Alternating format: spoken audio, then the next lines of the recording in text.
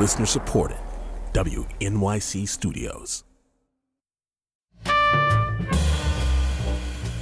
This is Alec Baldwin, and you're listening to Here's the Thing, my chance to talk with artists, policymakers, and performers.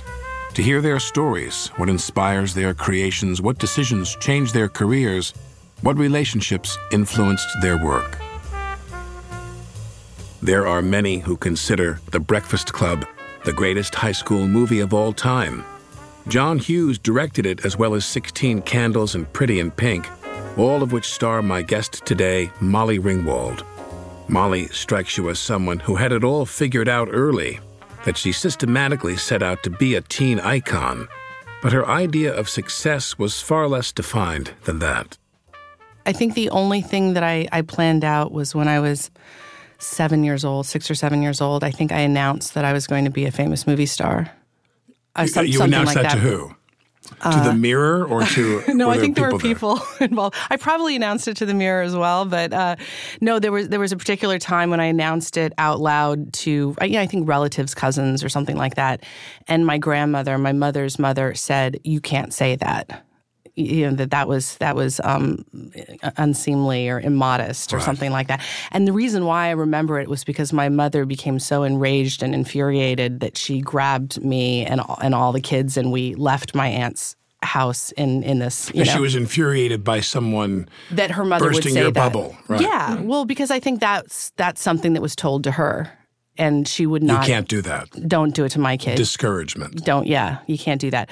So I think that's the reason that I had this certainty that I was going to be an entertainer. I don't even know if I said movie star, but I think I definitely said I was going to be a famous entertainer. And, and I was already sort of like a seasoned pro by then. I mean, by 7 years old, I had already been on stage. I, performed with my dad's jazz band. It was, I had reason to believe that this was what I was going to do. Now, your dad, is he still alive? Yeah. He's a musician. He is. And was music and culture and an appreciation of things cultural present in your household all the time? Very, yeah. Yeah, but it was not only an appreciation in terms of art as something that is fun or interesting, it was also a job. He made a living as a pianist. Yeah. I mean, he supported a family, until I started working, he supported a family on a musician's salary, which is no small feat. Now, your father's blind. That's right. Was he legally blind from birth? He was legally blind from birth, and then entirely blind by the time I think he was about 10, between 10 and 12. Where did he grow up? He grew up in Northern California, in Sacramento. And then he went away to the Berkeley School for the Blind when he was, I think, around 12 and learned how to, write Braille, and he had a guide dog and all of that. People very often ask me, what was it like having a blind father? And to me, it's like I never knew anything else. So, and to me, he could do anything. I mean, he was so, if anything, I felt like my mother was handicapped because she's painfully shy. So my father made all the phone calls. He was the social calendar. He could talk to anyone. He was an entertainer, and so, he just has always had that facility. And of course, it wasn't easy. And which is now that he gets older, and he's more comfortable having people do things for him. And I'll say, but Dad, you could do anything. And he's like, that's ridiculous. Of course I didn't. I couldn't do everything. I just wanted you to think that I could. And he did. I mean, he was I think he was an amazing father and is an amazing father. When, you're, at the very least, you're rehearsing in the mirror before you go up and tell everybody in your family what your plans are. When does that change? When does that really become real for you? I think, how? When I was little, I really wanted to be, I think singing was the most important thing. I mean, that was the thing that made the most sense. And I wanted to be Bessie Smith, because that's because that's who I listened to. My dad is a traditional jazz musician. And so that was my early introduction to jazz music, was listening to Bessie Smith. And there was something about her. I mean, I was pretty shy. I still am pretty shy, but when I was little, I was very, very shy. But the only time I didn't feel shy was when I was on stage in front of an audience. Right. And it had to be a big audience. Like if somebody wanted me to, perform. Oh, I can't do that. I'm sorry. How many seats is it? 350? No, sorry. Yeah, but I mean, if it was like, a couple people in the living room, that was too close. Oh, I see. If there was literally, and I'm still a little bit like that. Like, for instance, I did a couple weeks at the Carlisle Hotel. Singing, yeah, because I've recently taken up singing again. And I mean, of course, that room. Yeah. Well, it's really hard because you're really close to the people. Yes. I mean, there's no way intimate. to have any kind of distance. So, how'd that work for you? I think it worked really well. I mean, I got and they put the people right. I mean, the people were practically looking under my skirt. It was really kind of. I don't doubt that.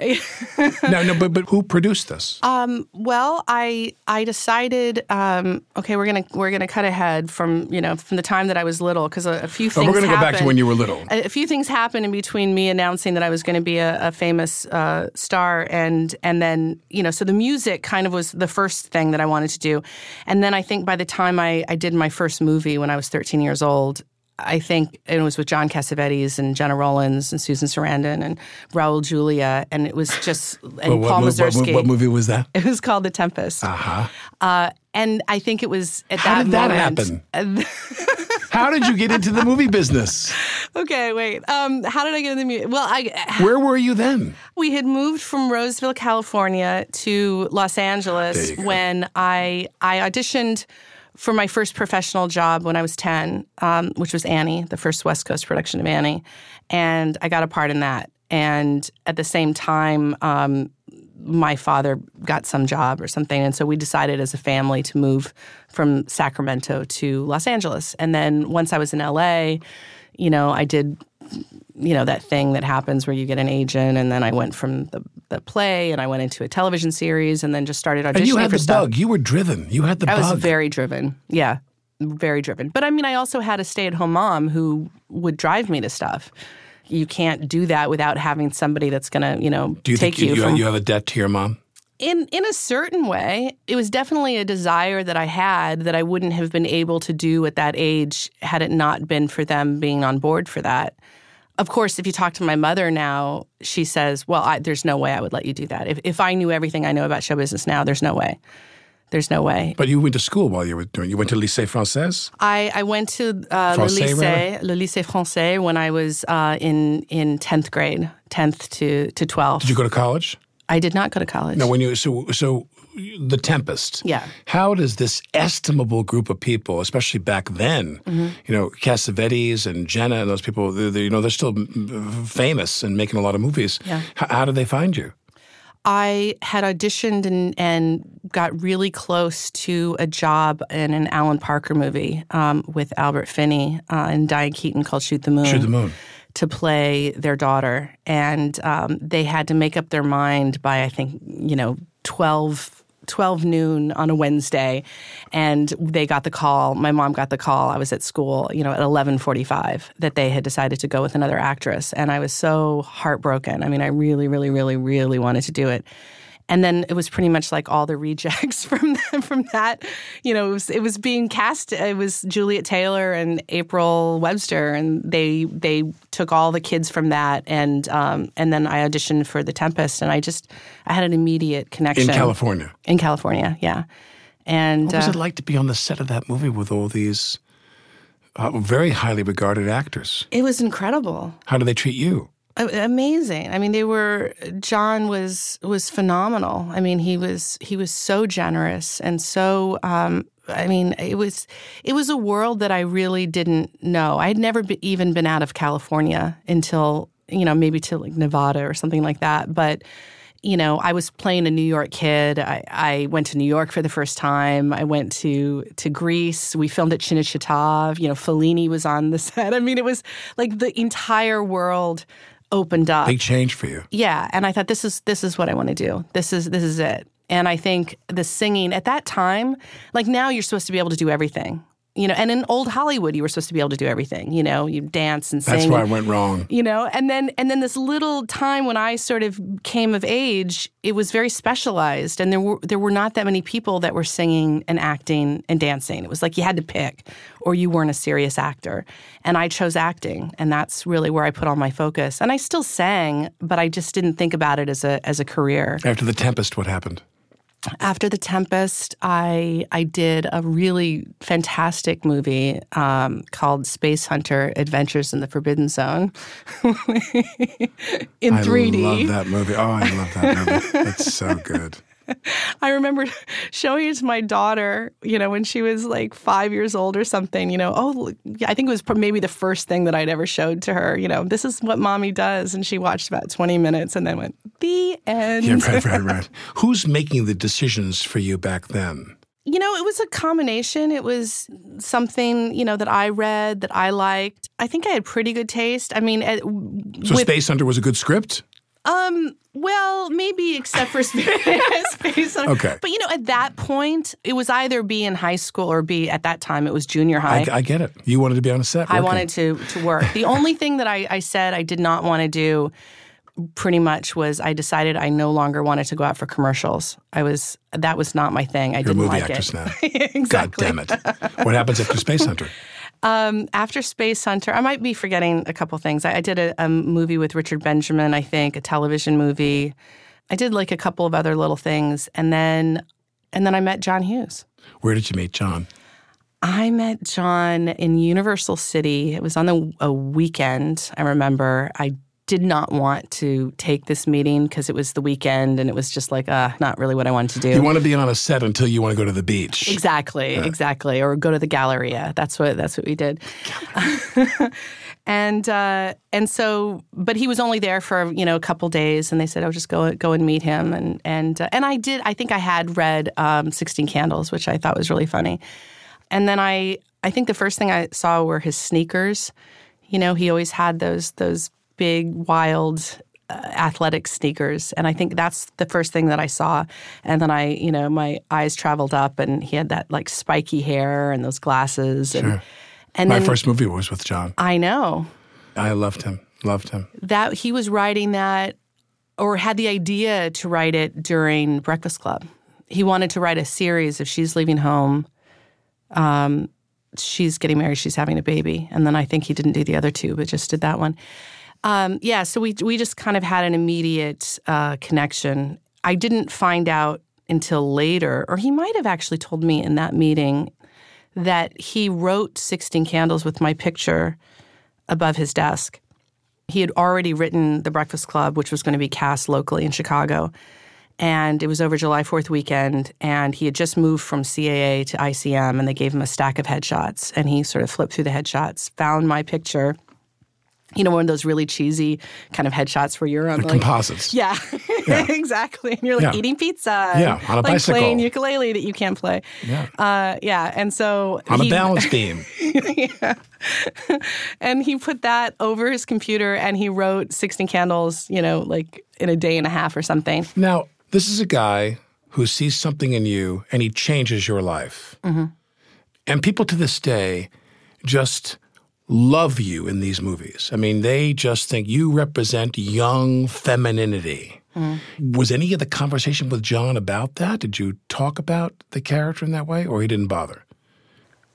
It's hard to really know what we talked about. I mean, how did you do what you did? I just trusted him.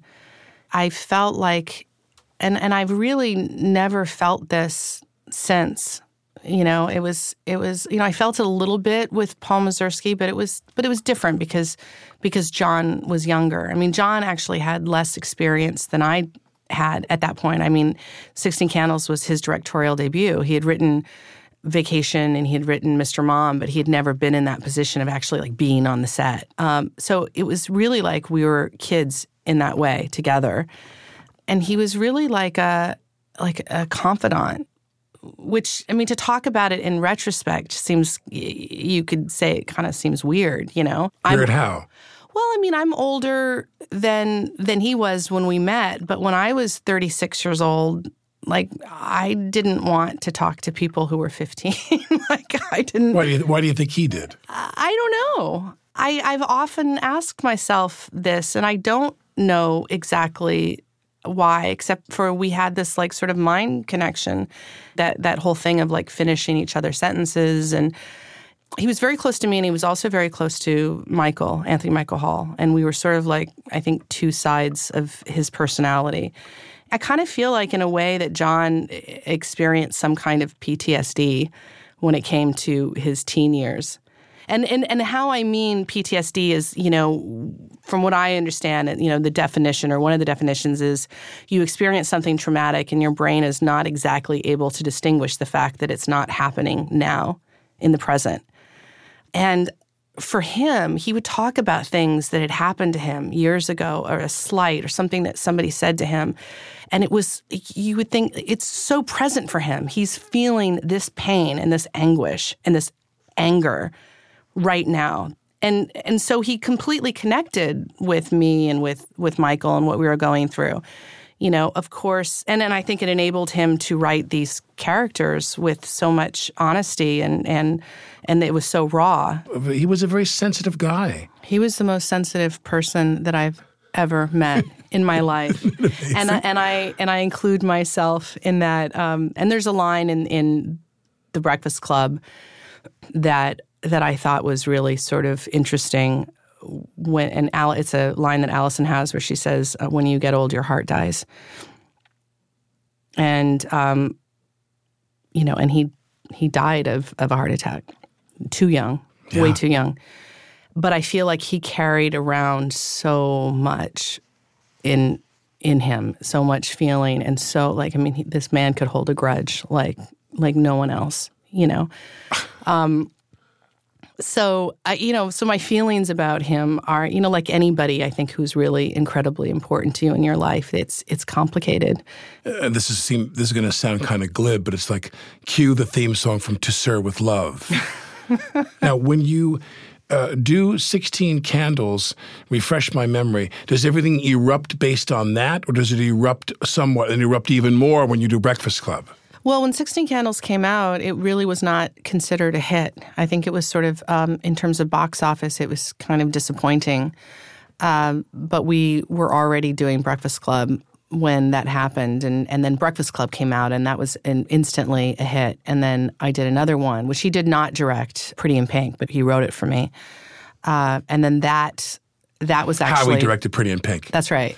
I worked with Howie. What'd you work with him on? He did this movie, My Best Friend's Girl, with Dane Cook.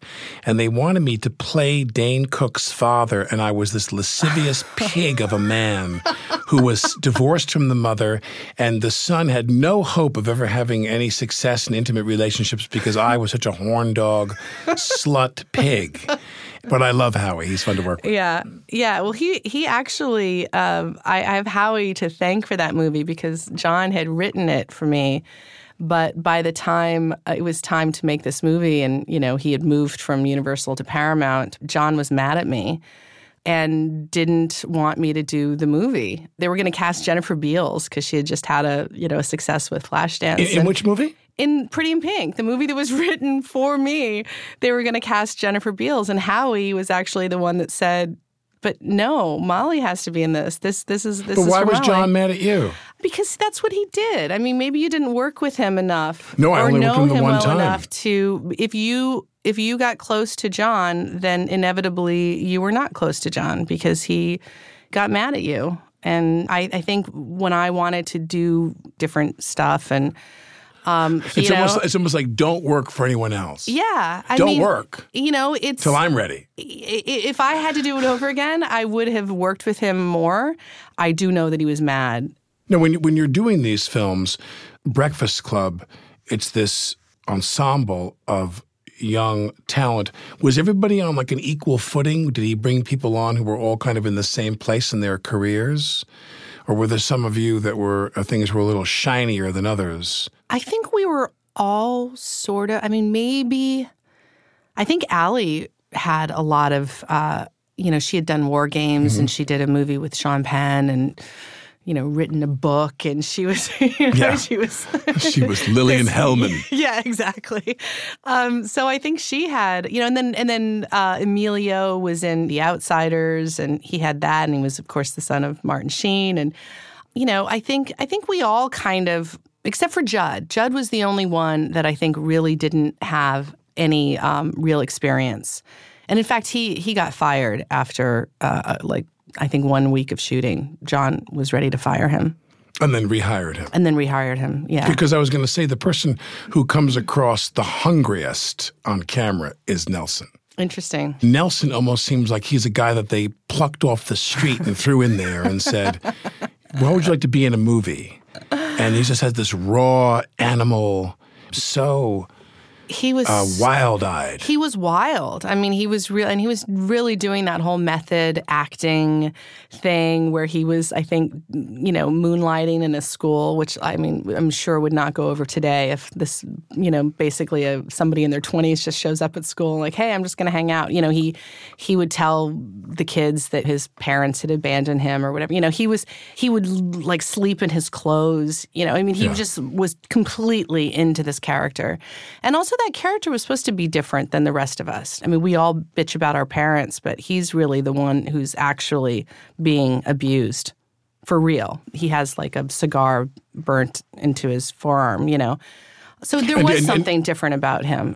When that movie comes out, because I want to get beyond this period, when that movie comes out. Thank you, Alec. Thank you. I do too.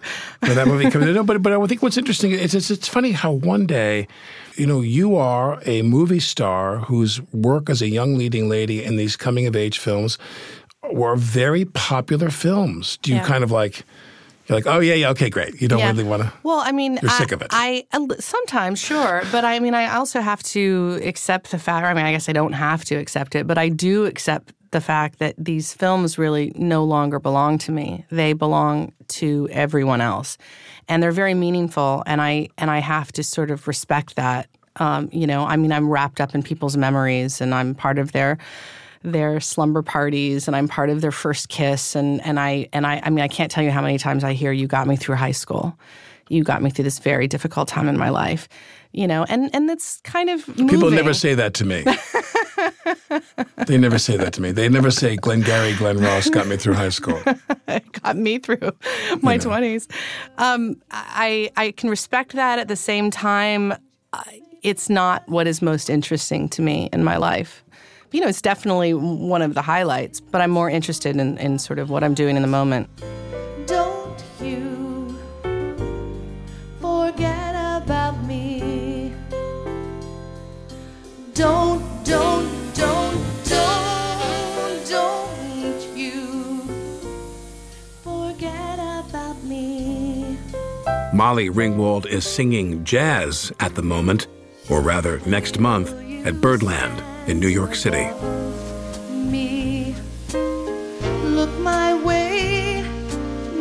Take a listen to the Here's the Thing archives, where director Chris Columbus talks about the stroke of luck that led to his first movie. Steven Spielberg, was leaving his office on a Friday and passed his secretary's desk, and it was sitting there. That's why so much of this business is luck. Yeah. He passed the script and saw the title and said, "Oh, that looks interesting." Take a listen at here'sthething.org. This is Alec Baldwin, and you're listening to Here's the Thing. My guest today is author, singer, and actress Molly Ringwald. Molly Ringwald actually has something in common with another one of my guests, Mickey Rourke. They both took a long time off from filmmaking. After the massive success of films like The Breakfast Club and Pretty in Pink, Molly knew she had an opportunity to reinvent herself, but she was unsure how to begin.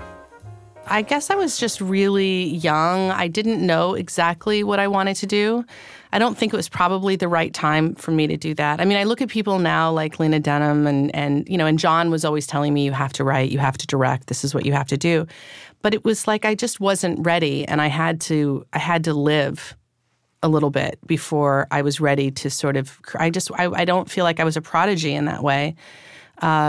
And I needed to live life kind of away from everything and sort of learn how to be a human being and sort of be more well-rounded. And that's sort of what I ended up doing. So when you make these films and you're very young and you're surrounded by people, but you're savvy, who are the people you work with that you ended up admiring? Actors, directors? Let's stick with actors for the time being. Who was somebody who you worked with and you thought, wow, they were good?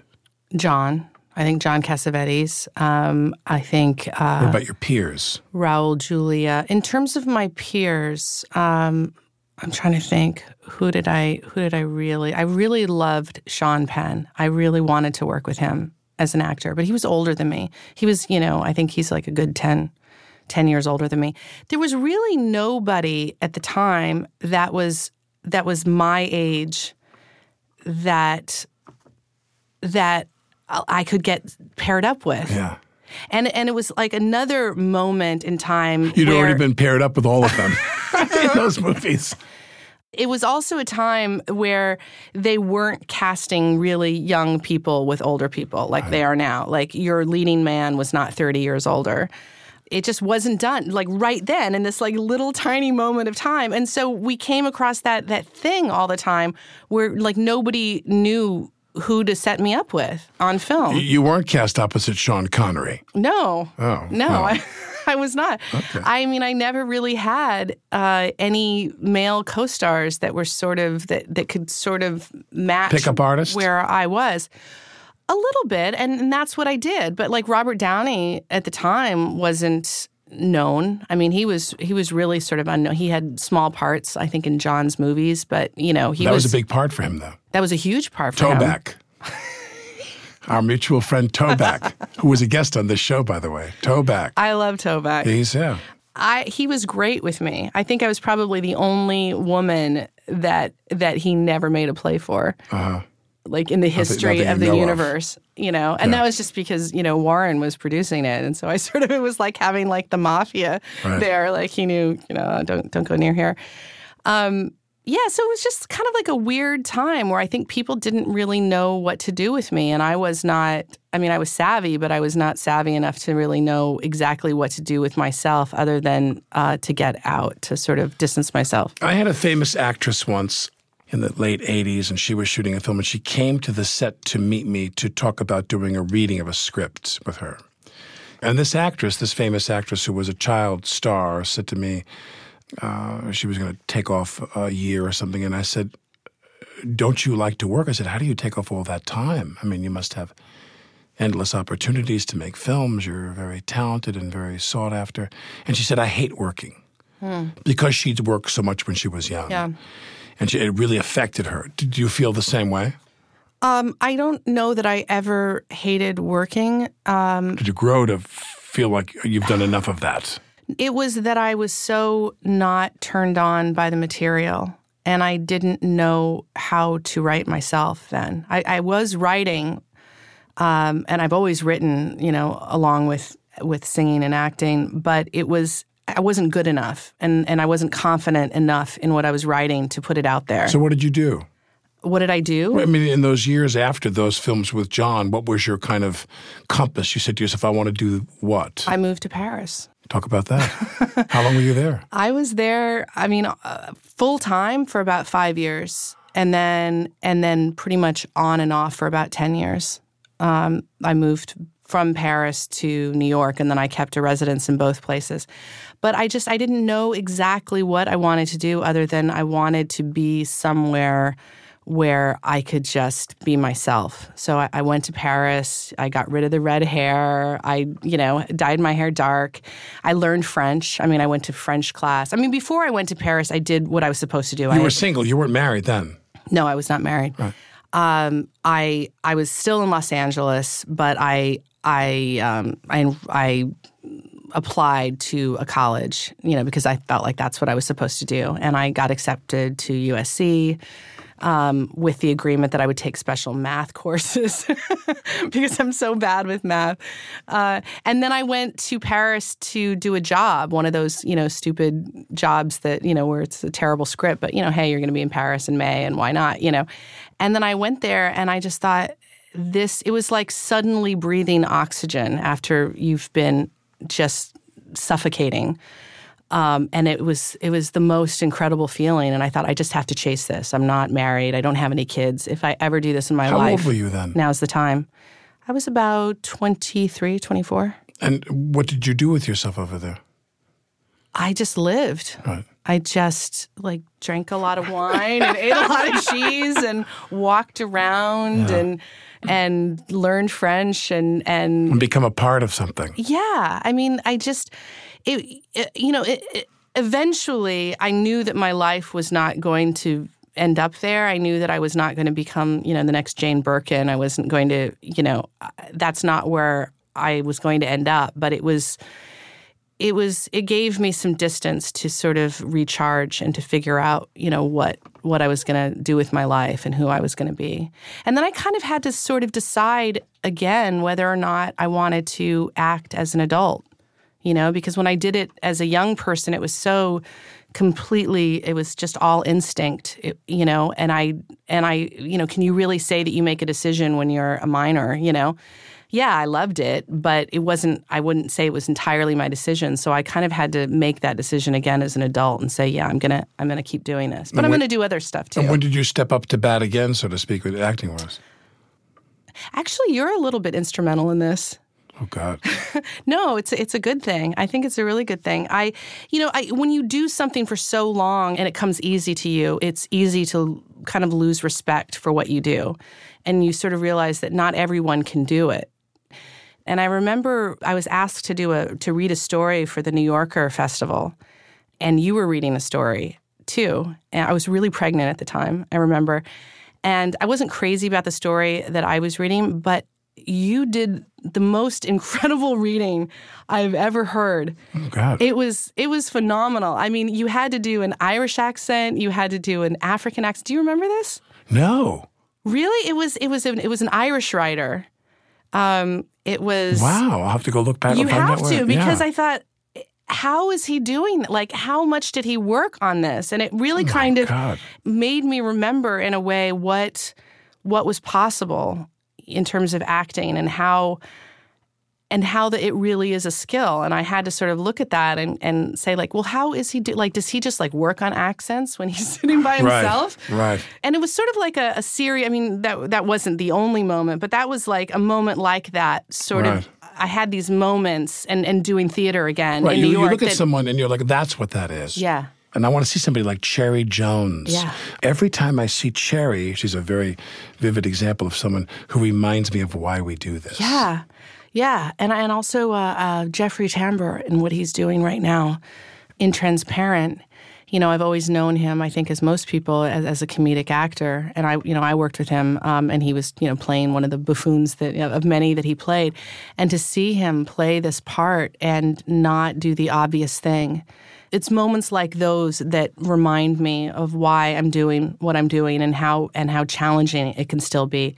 But in order to do work like that, you have to have great material.